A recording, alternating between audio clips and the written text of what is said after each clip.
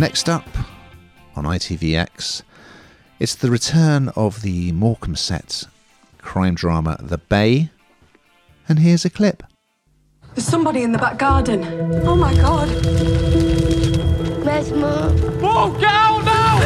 Matt! This is now a murder investigation.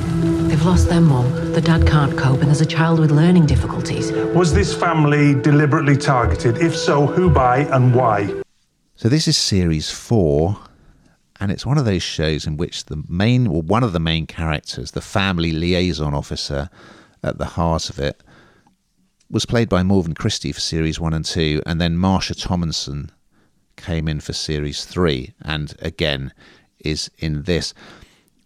It's a show which sort of stands and falls, I would say, on the quality of the guest cast, because in each new series, the case revolves around a family who've been affected by crime.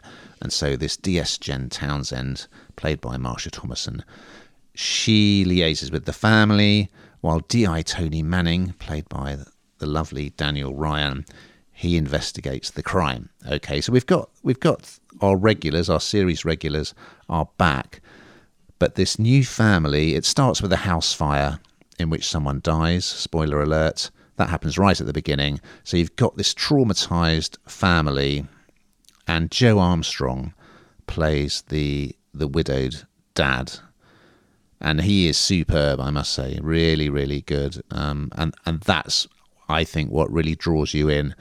What's nice to see this time around is poor old Daniel Ryan. I think he normally gets landed with what you would call the Basil exposition role, if you like, your Austin Powers. It's like the character who just kind of reiterates, okay, this is where we're at with the investigation, this is what we're going to look at, this is what could be happening.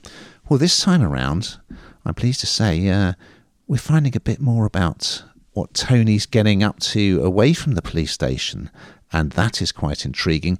You've also got Claire Goose guest starring as the ex of Jen's new partner. And as always, as well as her dealing with troubled families at work, she's got family problems of her own. She's in this new blended family. She's got 2 kids. Her new partner has a teenage daughter. So it's reliably good. The Bay, you know what you're going to get, and there's a lot of red herrings as usual. So yeah, if you've watched and enjoyed the previous series, I would say it's absolutely up there in terms of quality compared to the others.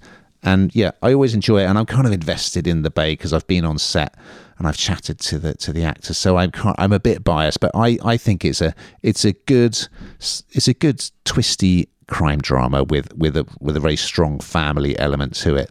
Is this something for you, Hannah?